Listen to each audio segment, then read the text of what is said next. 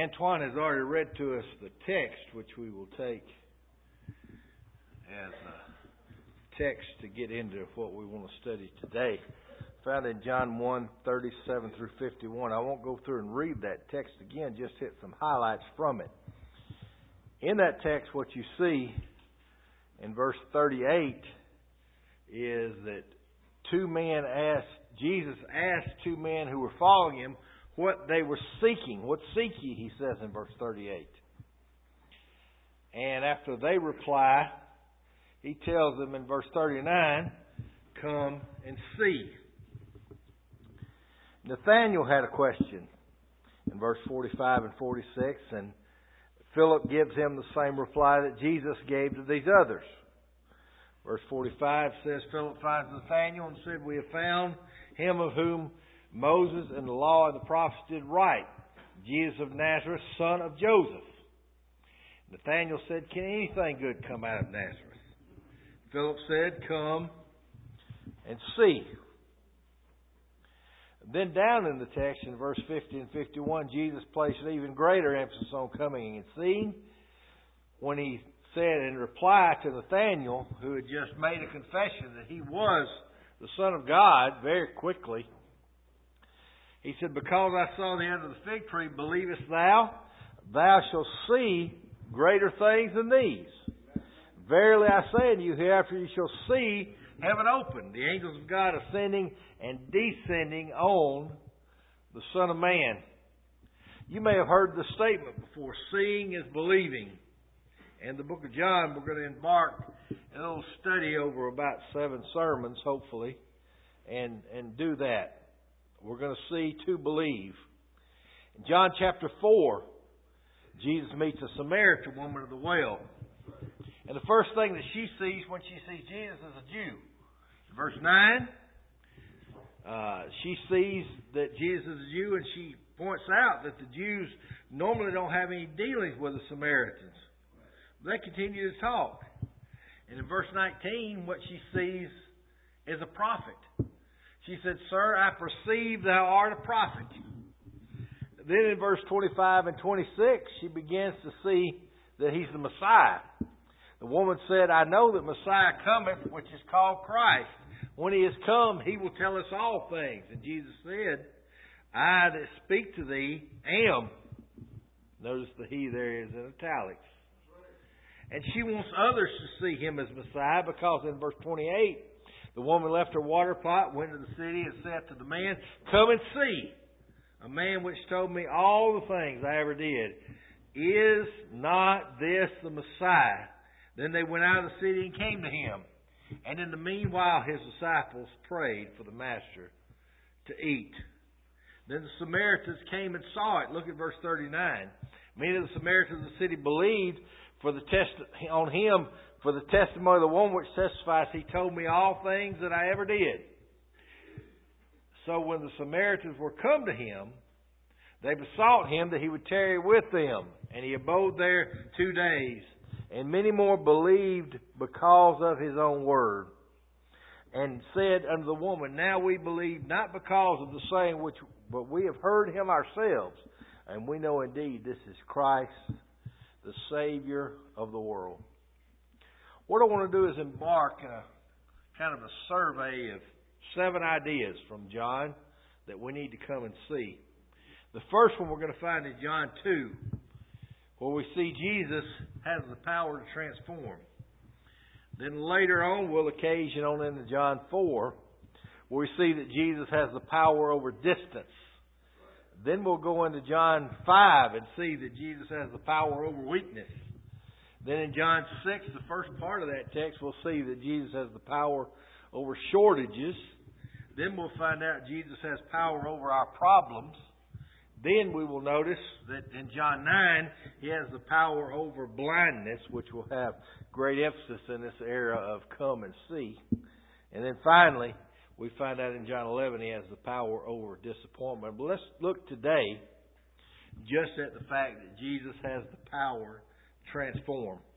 We know the beginning of miracles is found in John chapter 2. Let's read it first. It says, the third day there was a marriage in Cana of Galilee, and the mother of Jesus was there. Both Jesus was called and his disciples to the marriage. And when they wanted wine, the mother of Jesus said unto him, They have no wine. Jesus said to her, Woman, what have I to do with thee? Mine hour is not yet come. His mother said to the servants, Whatsoever he saith to you, do it. And there were set there 6 water pots of stone, after the manner of the purifying of the Jews, containing 2 or 3 firkins apiece. Then Jesus saith unto them, Fill the water pots with water. They filled them up to the brim. And he saith unto them, Draw out now, and bear unto the governor of the feast. And they bare it. When the ruler of the feast had tasted the water that was made into wine, and knew not whence it was, but the servants which drew the water knew, the governor of the feast called the bridegroom. It saith unto him, Every man at the beginning doth set forth good wine. When men have well drunk, then that which is worse. But thou hast kept the good wine until now. This beginning of miracles is Jesus in Cana of Galilee, and manifested forth his glory, and his disciples believed on him. After this he went down to Capernaum, he and his mother and his brethren and disciples, and they continued there not many days. So everyone's familiar with this miracle. On this occasion, Jesus transforms the water into wine.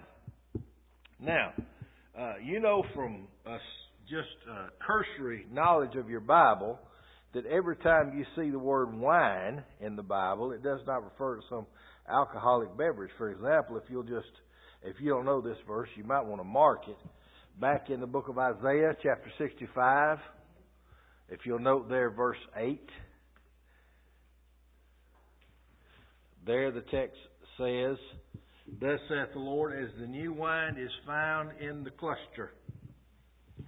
So here is something called wine that's still in a cluster. Obviously referring to grape juice, because only grape juice comes in clusters. Alcoholic beverages take time to process. It's clear from the context here that this is not referring to some kind of a alcoholic wine. In fact, even those who advocate this view of social drinking, those who are so-called Christians at least admit that drunkenness is wrong. For example, Galatians 5:19 through 21 clearly says drunkenness is wrong. But here's Jesus at a wedding feast where people had already well drunk, according to verse 10. And now he turns around and makes 6 water pots of stone, 2 to 3 firkins apiece, meaning 20 to 30 gallons apiece, indicating somewhere around 150 gallons of wine made. That's not social drinking. That's the biggest open bar you've ever seen, if it was alcoholic wine. Not exactly what Jesus would be involved in when the Old Testament pronounced, Woe unto him that giveth his neighbor to drink. But however, let me go past that. On this occasion, what Jesus does do is transform this water into what the text calls here wine, meaning that it underwent a change. A big change, a transformation, in fact. Jesus transforms things. If you go back to the story of Peter, back in chapter 1 of John, you'll notice that Jesus says in verse 41, He first findeth his own brother Simon and said, We have found Messiah, which is interpreted Christ. He brought him to Jesus, and Jesus beheld and said, Thou art Simon, son of Jonah. Thou shalt be called Cephas, which is by interpretation a stone. He changed his name there from Simon to Peter. God has long time been involved in changing people's names to indicate a change in what He wants them to do.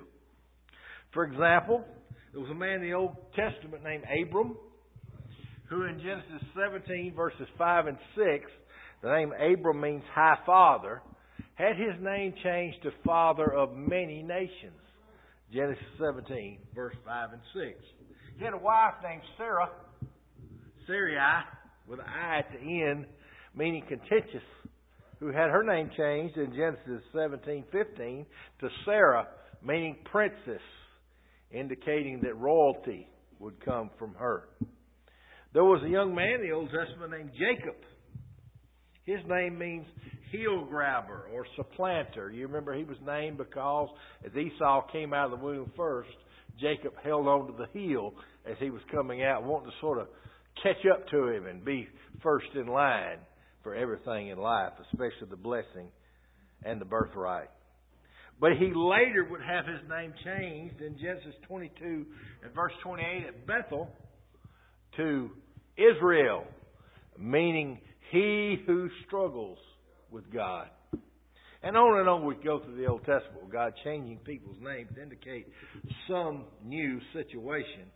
But we know God can change people, right? Although it says, Malachi 3:6, behold, I am Jehovah, I change not. He certainly has been involved in changing people.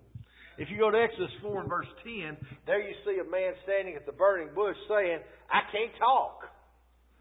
And he changes this non-speaker into the greatest spokesman Israel ever saw in the Old Testament. You know that he can change objects. In 2 Samuel, verse 42, beginning, here's Goliath standing up challenging the very armies of the living God. And he says, you come out to me with a bunch of sticks. And he changed the weapons that were going to be used in that fight from the sword of Saul to the stones that could just be found on the ground, obviously made by who? God Himself. He could change stones into weapons. He could change a man sold into slavery to another country, the Midianites, into the one who was in authority over all the decisions made in Egypt that Pharaoh doesn't make himself. He could change somebody, and I'm going to point this out, who was a non-candidate for king. By that I mean, he wasn't even running. You remember, they went to the house of Jesse, old Samuel did, going to have a king election, and a lot of people were in the running. And you remember that story that's told there in 1 Samuel 16, that the whole family was there. And first, the oldest one stood up. And he said, surely, this is the one. He's almost as good looking as Saul. He's so tall. He's handsome. And he's got on an Armani suit. He must be the one. God said he's not the one. So they go down all the way to the bottom of the list, they think. That's it. And he says to Jesse, isn't there somebody else that's running for king? He says, I don't have any more sons except for that one guy out there keeping those sheep. And you remember that was the one, the non-candidate who became king. In Mark 3:16 and 17, there was a guy named John who was referred to by Jesus as one of the sons of thunder, because you remember the Samaritans were there and they had rejected Jesus, and they said to Jesus, hey, do you think we ought to call down fire from heaven and devour them for you? By the time John writes 1 John, he's not known as the son of thunder, but he's called the apostle of love. When Saul of Tarsus was there, you remember that he had letters to catch anybody that was found following Christ and have them put to death. But you remember that he turned Saul, the persecutor, into Paul, the soul winner. See, God can make some amazing transformations. He just doesn't turn water into wine. He turns useless people into useful people. And He can transform you. Look at just two passages in the New Testament. Turn with me first to 1 Corinthians 6, 9 through 11. And see what some of the folks in Corinth were. 1 Corinthians 6, beginning in verse 9, he says, do you not know the unrighteous will not inherit the kingdom of God? Do not be deceived. Neither fornicators, nor idolaters, nor adulterers, nor homosexuals, nor sodomites, nor thieves, nor covetous, nor drunkards, nor revelers, nor extortioners will inherit the kingdom of God. But look at verse 11. He says, and such were some of you. Apparently there'd been a change, because they weren't that anymore. At what point they stopped being that? He says, but you were washed, you were sanctified, you were justified in the name of our Lord Jesus and by the Spirit of our God. When would Paul be talking about this washing? Well, if I know Paul, in Acts 22 and verse 16, he's the same Paul that was told, arise and be baptized and wash away thy sins, calling on the name of the Lord. That's the point at which they stopped being what they were and became what they were supposed to be. Washed, sanctified, and justified. Turn with me over to Ephesians chapter 1. And look what some of these folks were. In Ephesians 1. Make that Ephesians 2. Ephesians 2 verse 1. And you hath he made alive who were dead in trespasses and sins. These people were dead. In which you walked according to the course of this world, according to the prince of the power of the air, the spirit that now works in the children of your sons of disobedience, among whom also you conducted ourselves in the lust of our flesh, fulfilling the desires of the flesh and of our mind, and were by nature the children of wrath, as were others. These are the people that Paul wrote to and said, now you're Christians. He's going to eventually call them, the book of Ephesians, you are the temple of God. What a change. See, Jesus can transform you. Do you know God promised you a new name? Go back to Isaiah 66. We were right next to it in Isaiah 65 a while ago. So we go to Isaiah 66 and look at verse 1 and 2. There it says, heaven is my throne. The earth is my footstool. Where is the house you'll build me? Where is this place of rest? What we're seeing there is the fact that God does not need a place, a temple, built for Him to be placed in. As if He were going to be stuck in one place and unable to move to any other place. For we know that Isaiah has told us long ago that God's not that way. Now go back to Isaiah 62.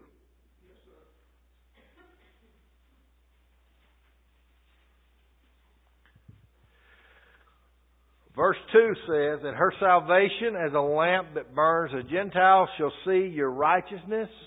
All kings your glory, and ye shall be called by a new name, which the mouth of the Lord will name.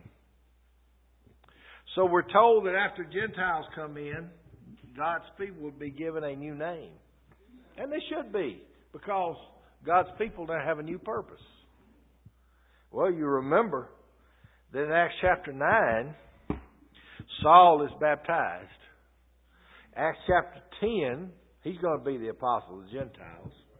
Then in Acts chapter 10, Peter sees a vision about what he doesn't know yet is about Gentiles coming in. But he just gets sort of confused. Then someone knocks at his door and says, hey, Cornelius needs to see you. So he goes down to the household of Cornelius.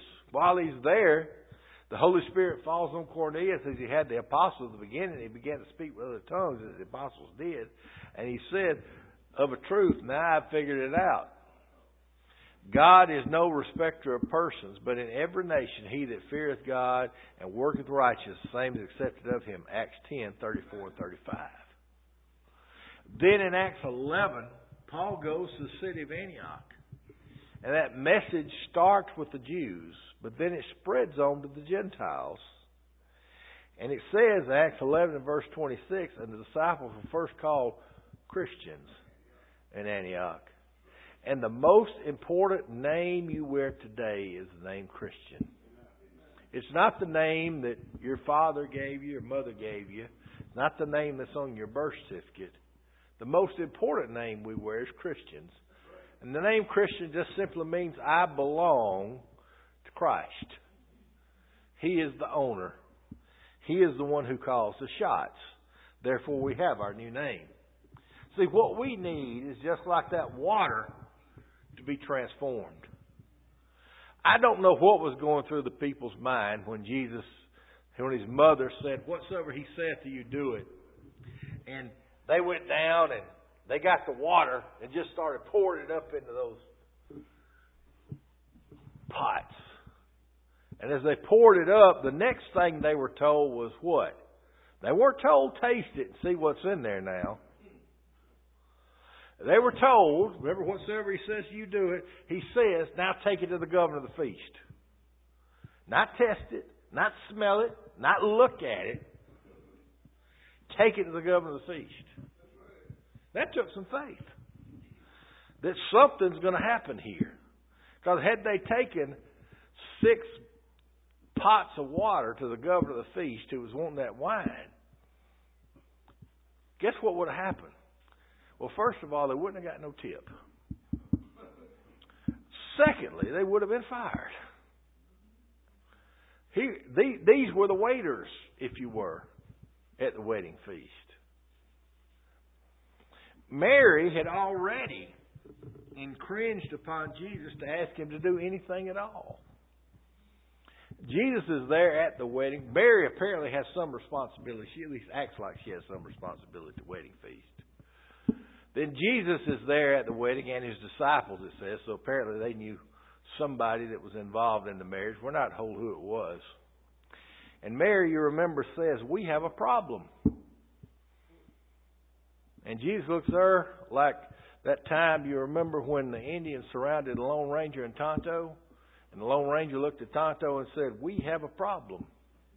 And Tonto said, who is we, white man? Jesus said, what do you mean we? But he fixed it by transforming the water and the wine. And we too need to be transformed. In Romans chapter 12, verses 1 and 2, Paul tells us about our need to be transformed. And tells us how to be transformed. He said, I beseech you therefore, brethren, by the mercies of God, you present your bodies a living sacrifice, wholly acceptable to God, which is your reasonable service. And be not conformed to this world, but be ye transformed by the renewing of your mind, that you may prove that which is good, acceptable, and perfect will of God. God wants to transform you. You know how you're going to be transformed? Well, look. Turn to 2 Corinthians 5:17.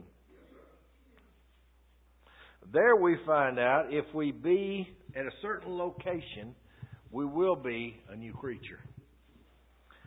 2 Corinthians 5, verse 17.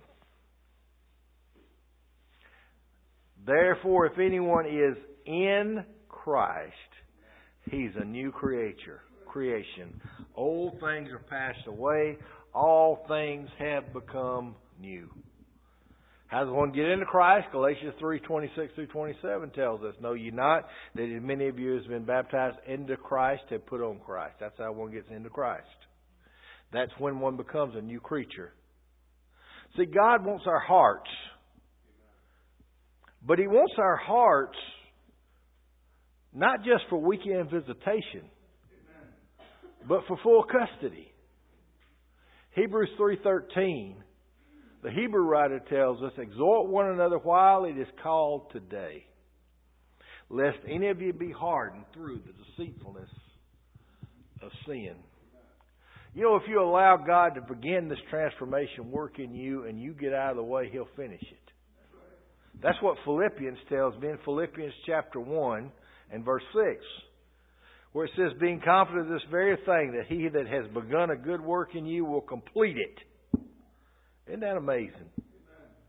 He doesn't make any halfway wine, halfway water, does he? He makes full transformation. Transformation begins when you do 3 things. Turn with me to Ephesians 4.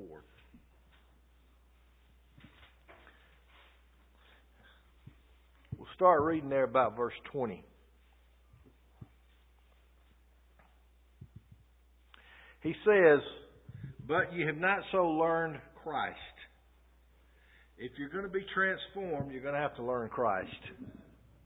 When you're going to learn Christ, verse 21 tells you, when you hear and are taught the truth. 3 things. Hear and taught the truth.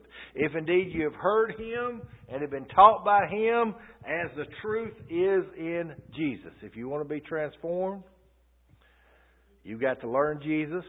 You learn Him when you hear of Him. You're taught of Him. John 6:45-46, they shall all be taught of God, everyone that has heard and learned. And you have to be taught the truth. If you're not taught the truth, then you can't be transformed properly. Error will not transform anybody. There is a way that seemeth right in a man, but the end of the ways thereof are the ways of death, the proverb writer tells us. When you do this, according to verses 22 through 24, you'll be transformed. He says that you put off concerning your former conduct, the old man that grows corrupt according to the deceitful lust. Be renewed in the spirit of your mind, that you may be a new man, which is created into God in true righteousness and holiness. There's that transformation. But it comes when I do these things. When I learn Jesus, when I hear Jesus, and when I'm taught the truth of Jesus. Now, notice 3 life-transforming things that you've got if you're a Christian the world doesn't have. First of all, if you've been transformed by a renewed mind, you don't have to fear the future. I say that because even when things look bleak, I don't know what the future holds, but I know who holds the future. In Genesis 50 and verse 20, when the whole story of Joseph was over with, and his father was on death's bed, his brothers were concerned that there was going to be some revenge coming about. And Joseph replied to him in Genesis 50 and verse 20, the things that you did, you meant it to me for evil, but God meant it to me for good. Even when the world throws evil at us, if we've been transformed by God, then guess what? God means it for our good. It can strengthen us. It can change us. It can shape us. But what evil cannot do is defeat us if God is on our side. Secondly, you don't have to fear the future. You don't have to be primarily concerned with pleasing your fellow man. How many people just drive themselves crazy trying to please everybody else other than God? In Galatians 1 and verse 10, the Apostle Paul says, if I were still pleasing men, I should not be a servant of God. You can't please men. Because men, what men want today, they don't want tomorrow. What men want today, they're fickle. Always have been, always will be, because they're always changing. And you can't keep up. Thirdly, if we've been transformed, then we no longer have to be concerned with pleasing the flesh. Galatians 5 and verse 13, the Galatian writer tells us there that we're to give no occasion to the flesh. When you, brethren, have been called to liberty, only use not your liberty as opportunity for the flesh, but through love serve one another. And why would we, when the earth and the works and all things therein are going to be what? 2 Peter 3:10. Burnt up. Let me go to Matthew 19. We'll close there as we think about transformation. Matthew 19. We'll start in verse 16.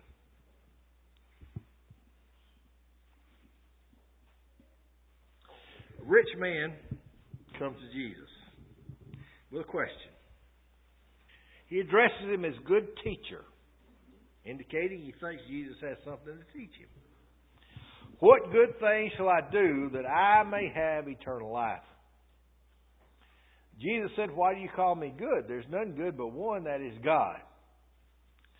But if you want to enter into life, keep the commandments. Well, this rich man says to him, which ones? As if there's some question. So Jesus replies, you shall not murder. You shall not commit adultery. You shall not steal. You shall not bear false witness. Honor your father and your mother. You shall love your neighbor as yourself. And I wish I could have been there to find out for sure that my theory is correct. My theory is that this guy interrupts Jesus. Because if you go back and read those 10 Commandments, the part that apply on the man-to-man side, he's just given a number of them, but he hadn't given the last one. And had he given the last one, I don't think the man could have given the same reply to Jesus that he gave. Because what he says to Jesus is, all these have I kept from my youth up. What lack I yet? I say that because the last commandment you remember in that list is, thou shalt not covet. And this guy, that was his problem. So I really believe that he interrupts Jesus and cuts him off with his reply right there, because that's where he wants to cut him off. Jesus said, if you want to be perfect, go and sell what you have to the poor, and you shall have treasure in heaven. Come and follow me. Wow. When the young man heard this saying, he went away sorrowful, for he had great possessions. Then Jesus says to his disciples, assuredly I say to you, it's hard for a rich man to enter the kingdom of heaven. Again, I say it's easier for a camel to go through the eye of a needle than for a rich man to enter the kingdom of heaven. When the disciples heard it, they were astonished, and they said, who then can be saved? Now, I got to put this in a context, because when we read this, we're so confused. I say we're confused because when we see rich man, what do we think? Corrupt, money grubber, covetous, evil, bad guy, get him, tax him, give me the money, all the rest of it, right? Now that's what we've been conditioned in our society to think. If somebody's got a lot of money, they stole it. They didn't earn it righteously. That's not their preconceptions. Their belief was, remember, from John 9, when the man was born blind, why was he born blind? There's only two possibilities. This man sinned or his parents. Well, if God gave you the bad, if you did the bad, well, what does God give you if you do the good? You get the good. I mean, in their theology, the Jeffersons must have been living for Christ, and that's why they moved up to the east side. Now, I'm not telling you that either theology or way to look at the world is necessarily right, because people is people. There's rich, good people and poor, good people. But that's the way they look to the world. If somebody's got a lot, it's because God has blessed them. That's what's going on in the book of Job. As long as Job had a lot, they all were thinking, boy, he's such a fine citizen. Boy, I bet God loves him a lot. And as soon as God lost it all, what do they do? Job, you need to confess your sin. What sin did I commit? Well, you had to sin because you ain't got nothing now. You had something. And that's what the whole thing was about. So, it's in that context that the rich young ruler comes to Jesus, who again, not like us, we see rich, we think bad guy. When they saw rich, they thought good guy. This guy, God has blessed him because he surely is one of the chosen elect. And Jesus says to him, if you want to be perfect, go and sell all you have, give the poor, and follow me. That's why the disciples say to him, Lord, if this guy ain't getting in, who is? That's the context. If this guy ain't getting in, who is?